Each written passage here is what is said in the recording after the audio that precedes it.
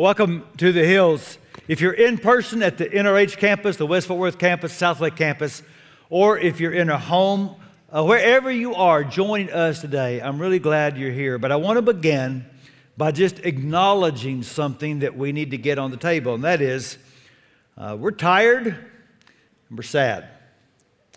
It's been now about 10 months of dealing with this pandemic that has changed everything.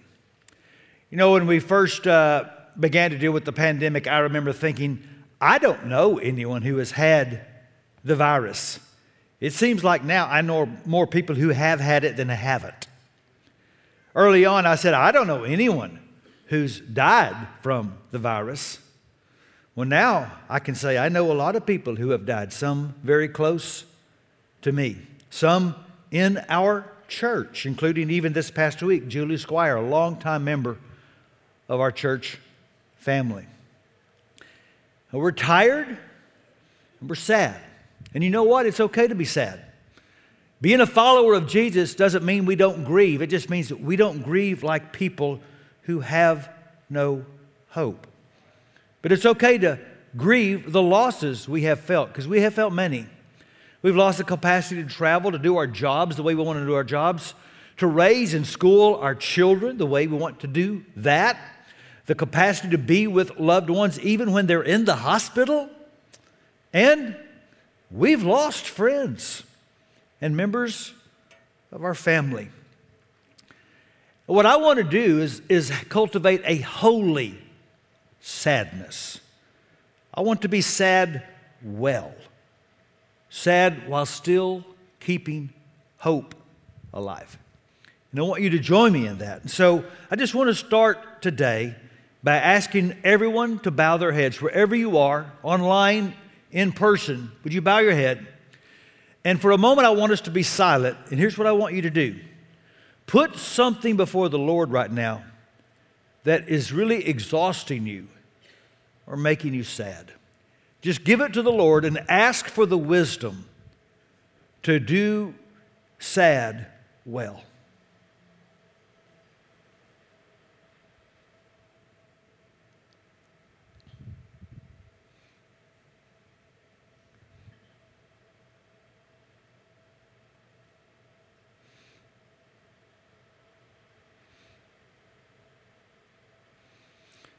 Oh God, we come to you this morning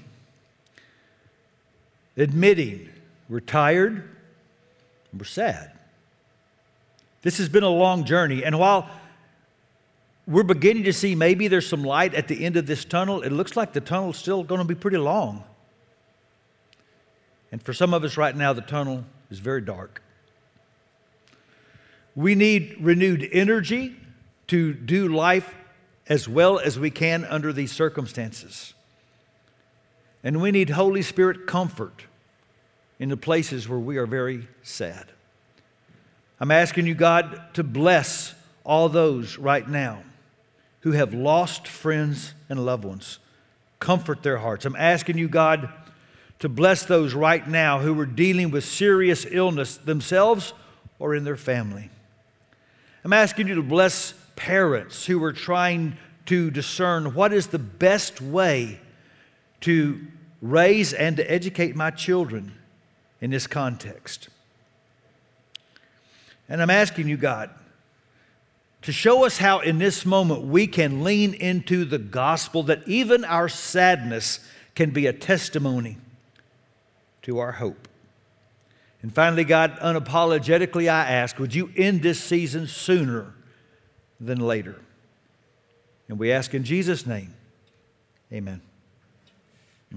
Well, thank you for letting me do that. It does seem like this is an appropriate time to have had a series on anxiety. And I want to thank all of you for the feedback I got to that series. And next week, I'm excited. Taylor and I are launching a series called Second Guessing Jesus. And here's the premise. We have all questioned God. We just don't always want to say it out loud. Now, I'm not talking so much about questioning if God exists. I think sometimes we just question, is God right? And so we're going to be looking through the Gospel of Mark at many times where people just wonder, Jesus, I'm not sure you're right. I think we're going to be blessed by that study. So that starts next week. You can be reading the Gospel of Mark in advance. But what I want to do today is something I have been doing about this time of year, every year for the last 15 years. I want to talk to you about our church and our vision. Now, if you're new to our church, for the last 15 years, our church pursued what we called our 2020 vision. We celebrated the end of that pursuit last November. So for 15 years, about this time of year, I would stand before you and I would give you an update on our vision. And I thought last year that at this time this year, I would be talking to you about our next new vision. Well, needless to say, I did not factor a global pandemic into my forecast. Now, that doesn't mean we don't have a vision. We started working on the next vision for our church about 3 years ago. Praying, fasting, searching. I was commissioned by the elders to lead that process. I met with ministry groups throughout our churches at every campus. I met with elders and their wives in dinners and got their feedback on what about the last vision was great, what about the next vision should be included. And then you might recall in 2019, I went on a retreat to pray and fast for several days to ask God for a vision. And through all that process and bringing it back to the elders, we do feel like God has given us a real strong, clear vision for our future.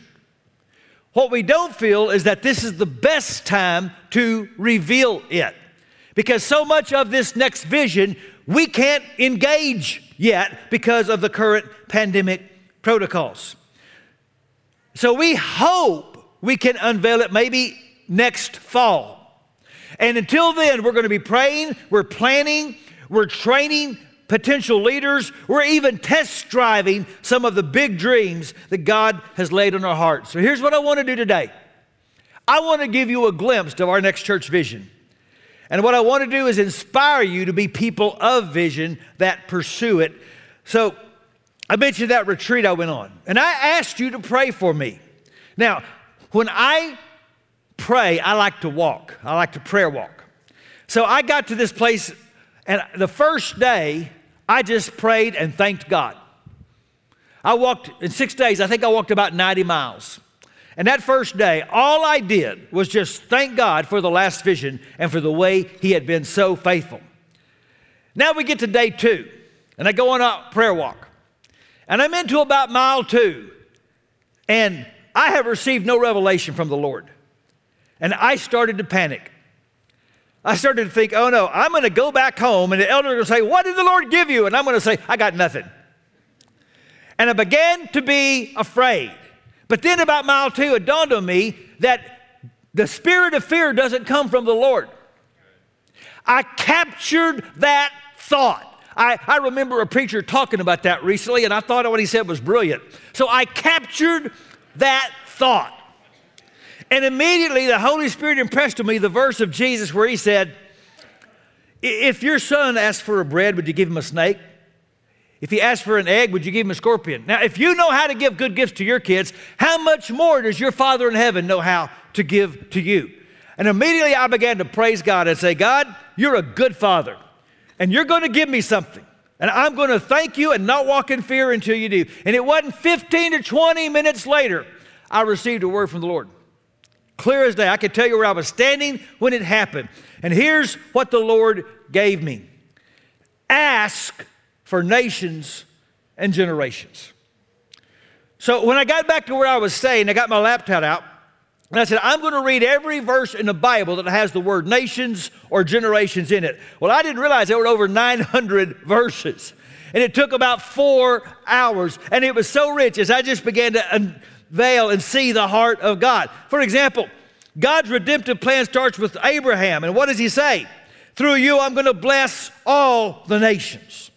And throughout the Psalms, you have verse after verse that God wants to be praised in the nations. And the prophets told Israel, you're to be a light to the nations. And you get to the end of the Bible, and Revelation gives us this glimpse of every tribe and every tongue and every nation around the throne of God. And you have the words of Jesus, His final marching orders to us in Matthew 28.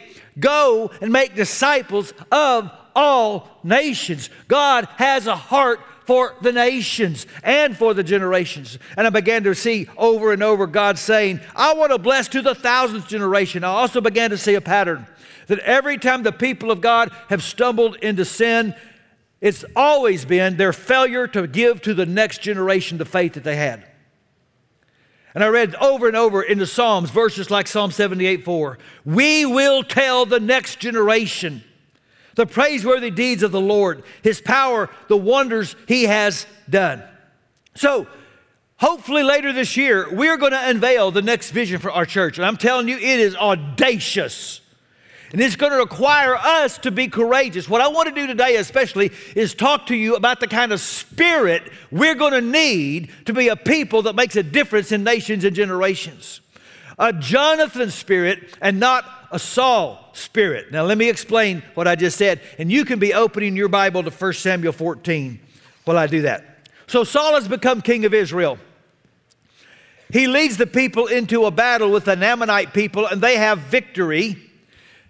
But that's not the real problem. The real problem is for decades they have been oppressed at the hands of the Philistines, who have a bigger army and better weapons. Now Jonathan, after that victory with the Ammonites, gets excited and said, God's ready to deliver Israel. He goes and picks a fight with the Philistines, ticks them off. They muster their whole army and march against Israel, and Saul freaks out, and so does the nation. People leave him as fast as they can. They go hide in rocks and in caves. He's under a tree with just a few hundred men against this mighty army. I want you to see what Jonathan did. And we're starting in chapter 14, verse 6. Jonathan said to his armor bearer, come, let's go over to the outpost of those uncircumcised men. Perhaps the Lord will act in our behalf. Nothing can hinder the Lord from saving, whether by many or by few. Do all that you have in mind, his armor bearer said. Go ahead, I am with you, heart and soul. Jonathan said, come on then. We will cross over toward them and let them see us. If they say to us, wait there until we come to you, we'll stay where we are and not go up to them. But if they say to us, come up to us, we will climb up, because this will be the sign that the Lord has given them into our hands. So both of them showed themselves to the Philistine outpost. Look, said the Philistines, the Hebrews are crawling out of the holes they were hiding in.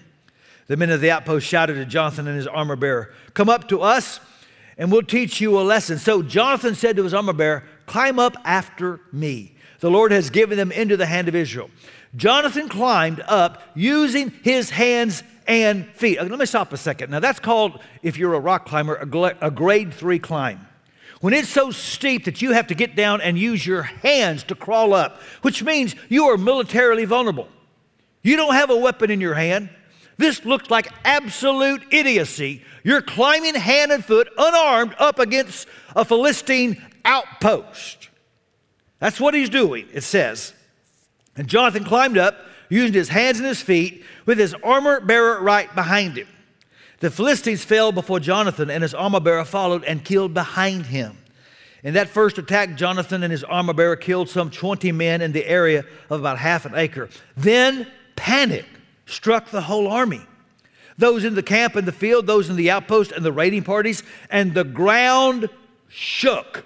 It was a panic sent by God. Later in the same chapter, then Saul and all his men assembled and went to the battle. They found the Philistines in total confusion, striking each other with their swords. Those Hebrews who had previously been with the Philistines and had gone up with them to their camp went over to the Israelites who were with Saul and Jonathan. When all the Israelites who had hidden in the hill country of Ephraim heard that the Philistines were on the run, they joined the battle in hot pursuit. So on that day, the Lord saved Israel. Now, what you have in this narrative are two completely different spirits. You have a spirit of caution, and you have a spirit of vision. Saul abdicated leadership responsibility because he chose a strategy of consolidation rather than conquest. His goal was not to march, his goal was to maintain. This in spite of a clear promise from God. Because if you go back just a few chapters, you find out God was ready for Philistine occupation to be over. Go back to chapter 7, look at verse 3 with me. Samuel said to all the Israelites, if you're returning to the Lord with all your hearts, then rid yourselves of the foreign gods and the Ashtoreths and commit yourselves to the Lord and serve him only, and he will deliver you out of the hand of the Philistines. God said, I'm ready. Let's do this. Let's end Philistine oppression. Saul would rather sit on the premises than stand on the promises, not Jonathan. He had a just do it spirit long before Nike had a swoosh. And even though the situation seemed impossible, even though it seemed dire, Jonathan would rather move on and do something rather than hold on and do nothing.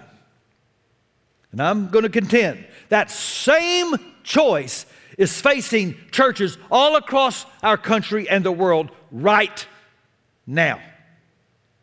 Conservative estimates are that 20% of churches that have closed and aren't meeting in person will never reopen. I know of churches who've made that decision. And I can tell you, talking to church leaders across the country, so many are thinking, I hope we can make it. I hope we can survive. They're not thinking how we can thrive. They're thinking, how can we just hold on? Not gain, just maybe maintain. And the spirit of caution is filling so many churches, not the spirit of vision, where I'm believing this is going to be an epic opportunity for the church of Jesus Christ to come out on the other side of this pandemic more prepared to do more than she ever has before. That we're going to be a church of vision, not a church of caution. And what I want to do is just tell you why I think it is so critical for churches to think this way. And here's the reason number one. Because vision sees past what is to what ought to be. You see, Jonathan knew what is not what God wants. Philistine domination is not God's desired future for Israel. People and churches with vision don't settle for, well, it is what it is. They pray for the kingdom of God to come now. That's what Jesus told us. Pray for up there to be down here. Pray that the kingdom will break out wherever you are. And that's why they don't pray, what should we do, as much as they pray, give us the courage to do what we should do. You remember in Acts chapter 4, the early church is being persecuted, and the leaders are told, if you don't stop the Jesus talk, it's going to get really, really ugly for you. They have prayer meeting. Go back and read the prayer. They do not pray, oh Lord, what should we do? They pray, Lord, give us the courage to do what we know we're supposed to do, even if it gets tough. I think sometimes we use prayer as a way to delay obedience. What I mean is that you don't need to seek God's permission to do what He's already said He wants done. You say, well, we're just waiting on God to open a door. Maybe God is waiting on His church to knock on some doors. Like in Acts 16, Paul knows God wants the gospel to go to the world, so he goes knocking on doors. He goes up to Asia, and the door's closed. He tries to go into a place called Bithynia, and the door's closed. Paul doesn't pout and say, well, I'm just going to sit here under the tree and do nothing until God opens the door. He keeps knocking. He winds up in Troas. He gets a vision. The next thing you know, the gospel has penetrated Europe. Listen, in our next vision, we're not going to settle for it is what it is. We are going to pursue what ought to be. This is going to include, for example, plans to take the gospel to people who have never heard it. Plans to translate the Bible for people who've never read it. It's going to include opportunities right here in our city to bless children who are in tough situations that they didn't create. Because we don't have to wonder, does God want the gospel to go to the world? Does God want the Bible to be read? And does God want children to be blessed? And so we're going to do it.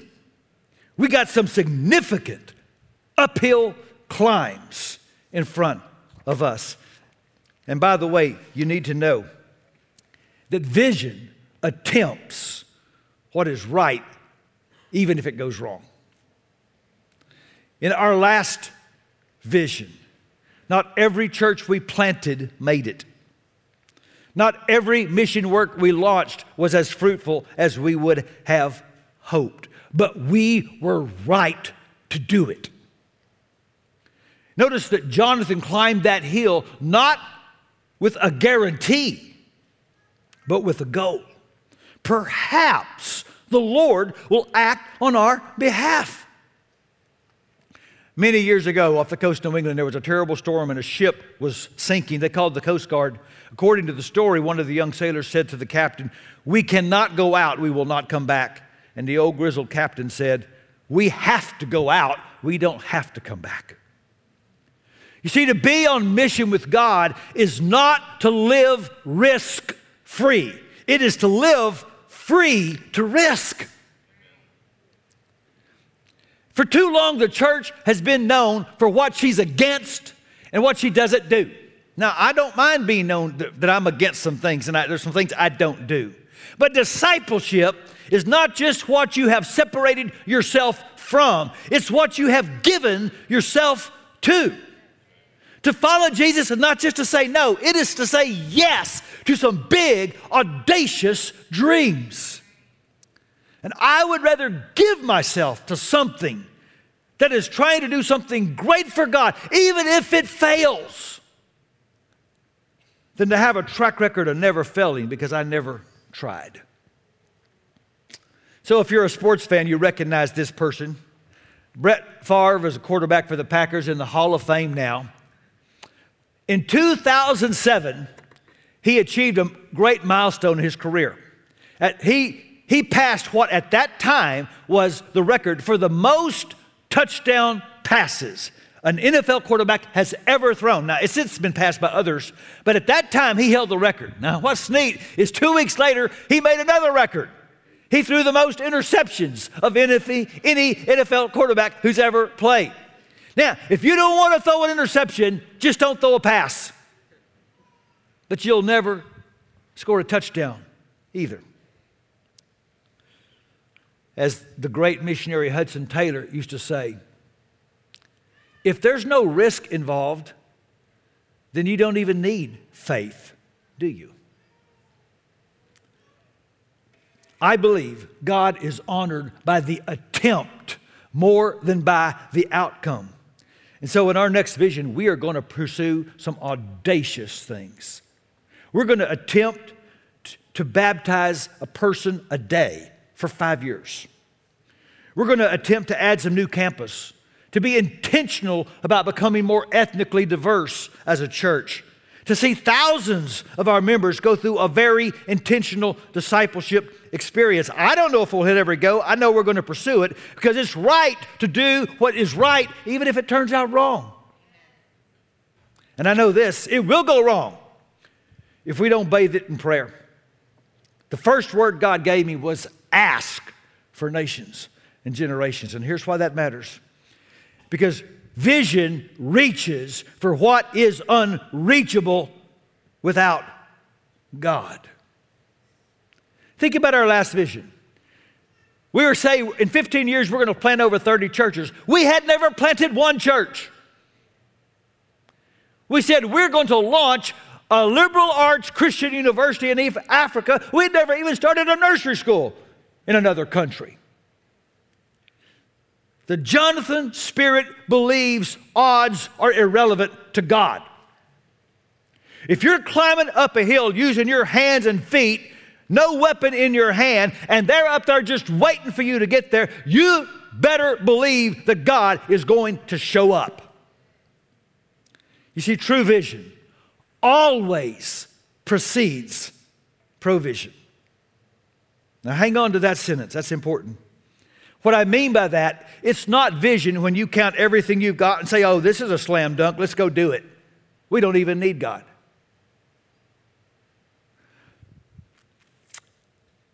Vision isn't limited by counting your possible resources because it counts on the God of the impossible. God wants to surprise His church with His greatness. But too often His church provides no context for His magnificence to be manifested. We squeeze out the spectacularness of God because we're content to sit under a tree and play it safe. And let me tell you, the church of Jesus Christ will never see miracles as long as she keeps avoiding needing to. Did you notice? God shook the ground only after Jonathan climbed the hill. And you see this all throughout the Bible, that God shows up and does the spectacular after the obedience is manifested. The people are supposed to cross a flooded Jordan River, and God says, march toward it. It makes no sense at all. But they put their feet in the water, and the water stops. And Naaman has dipped 6 times in a muddy river. What's that got to do with leprosy? But the 7th time he came up and he was clean. And Jesus said to the disciples, cast your nets on the other side. These seasoned fishermen who had fished all night and caught nothing said, because you say so. And they cast the nets and they couldn't pull it in. It was so full of fish. I love the spirit of Mary, the mother of Jesus. They're at a wedding, they run out of wine. She says to the servants, just do what he says. Just do what he says. And the next thing you know, the vats were full of wine or grape juice, depending on the church you grew up in. We want to plant more churches. We want to launch a ministry we've never had here to help people escape generational bondage. We have plans to do things to bless hundreds of marriages in our community, not just in our church, but outside. We have vision, but God is going to have to provide the provision. And one day He'll do that. One way He will do that is by inspiring more of us to engage in kingdom work than ever have before. You see, I know why so many churches are stagnant and in decline. They're full of what I call sideliners. People who don't play the game, they just sit up in the stands and critique it. My son played high school basketball. I went to dozens and dozens, probably hundreds of games over the 4 years he played. And here's what I learned. At every game, 30 dads in the stand knew more about how to play basketball than the coach on the court. And it reminded me of a poem I read years ago. There was a very cautious man who never laughed or played. He never risked, he never tried, he never sang or prayed. And when one day he passed away, his insurance was denied, for since he never really lived, they claimed he never died. Did you notice how Jonathan's victory became a victory for the whole nation? He saw it. They joined it. You see, vision calls the best out of the rest. Jonathan moved and others joined the movement. Has it ever happened to you? Have you ever been so inspired by the courage of someone else, you got up and joined the cause? I came across a neat story just recently. The West Portsmouth High Senators were hosting the visiting Tigers of Waverly High. It was a basketball game. We've all been there. Everybody stands for the playing of the national anthem, and you hit the button and the taped anthem plays. Well, everyone stood and they waited 15 seconds and then 30 seconds and then a minute, and it got very awkward after 2 minutes. Clearly something was wrong with the sound system and no anthem. And so one of the Waverly fathers, Trenton Brown, took it upon himself. Watch this video.